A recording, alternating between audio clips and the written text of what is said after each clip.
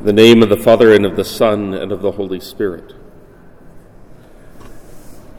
No doubt, at one time in your life or another, you have been told to offer it up, right?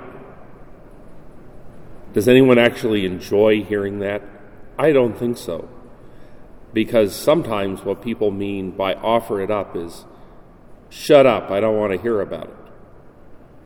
But if they mean it in the real sense, and they are sincere, it is a very good thing to remind people of. And another way of putting it, when it is said in the right sense, is don't let your suffering go to waste. Okay, you're going to suffer one way or the other, right? And so you can let it go to waste, or you can unite it with the sufferings of Christ upon the cross for the salvation of souls. That way, at least, it is not without effect and without meaning.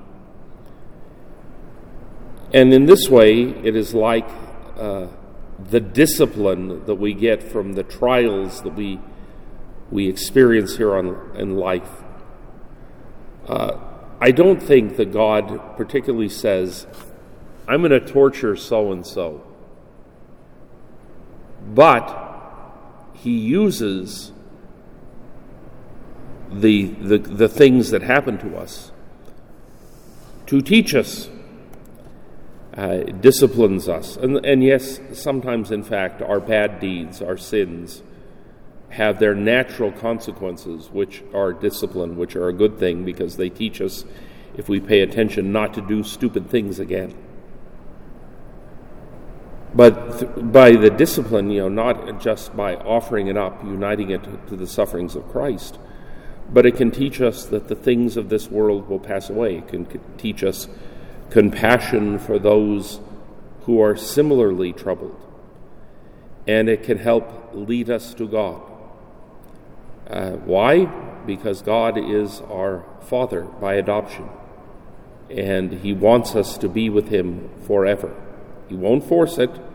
This is why Jesus could work no mighty deeds in His native place, not because He didn't have the power, but because God will never force His gifts upon anyone. And because they were without faith, that said, this is just the carpenter's kid. Why are we even listening to him? We need to listen to God and allow Him to teach us so that He may lead us to eternal life.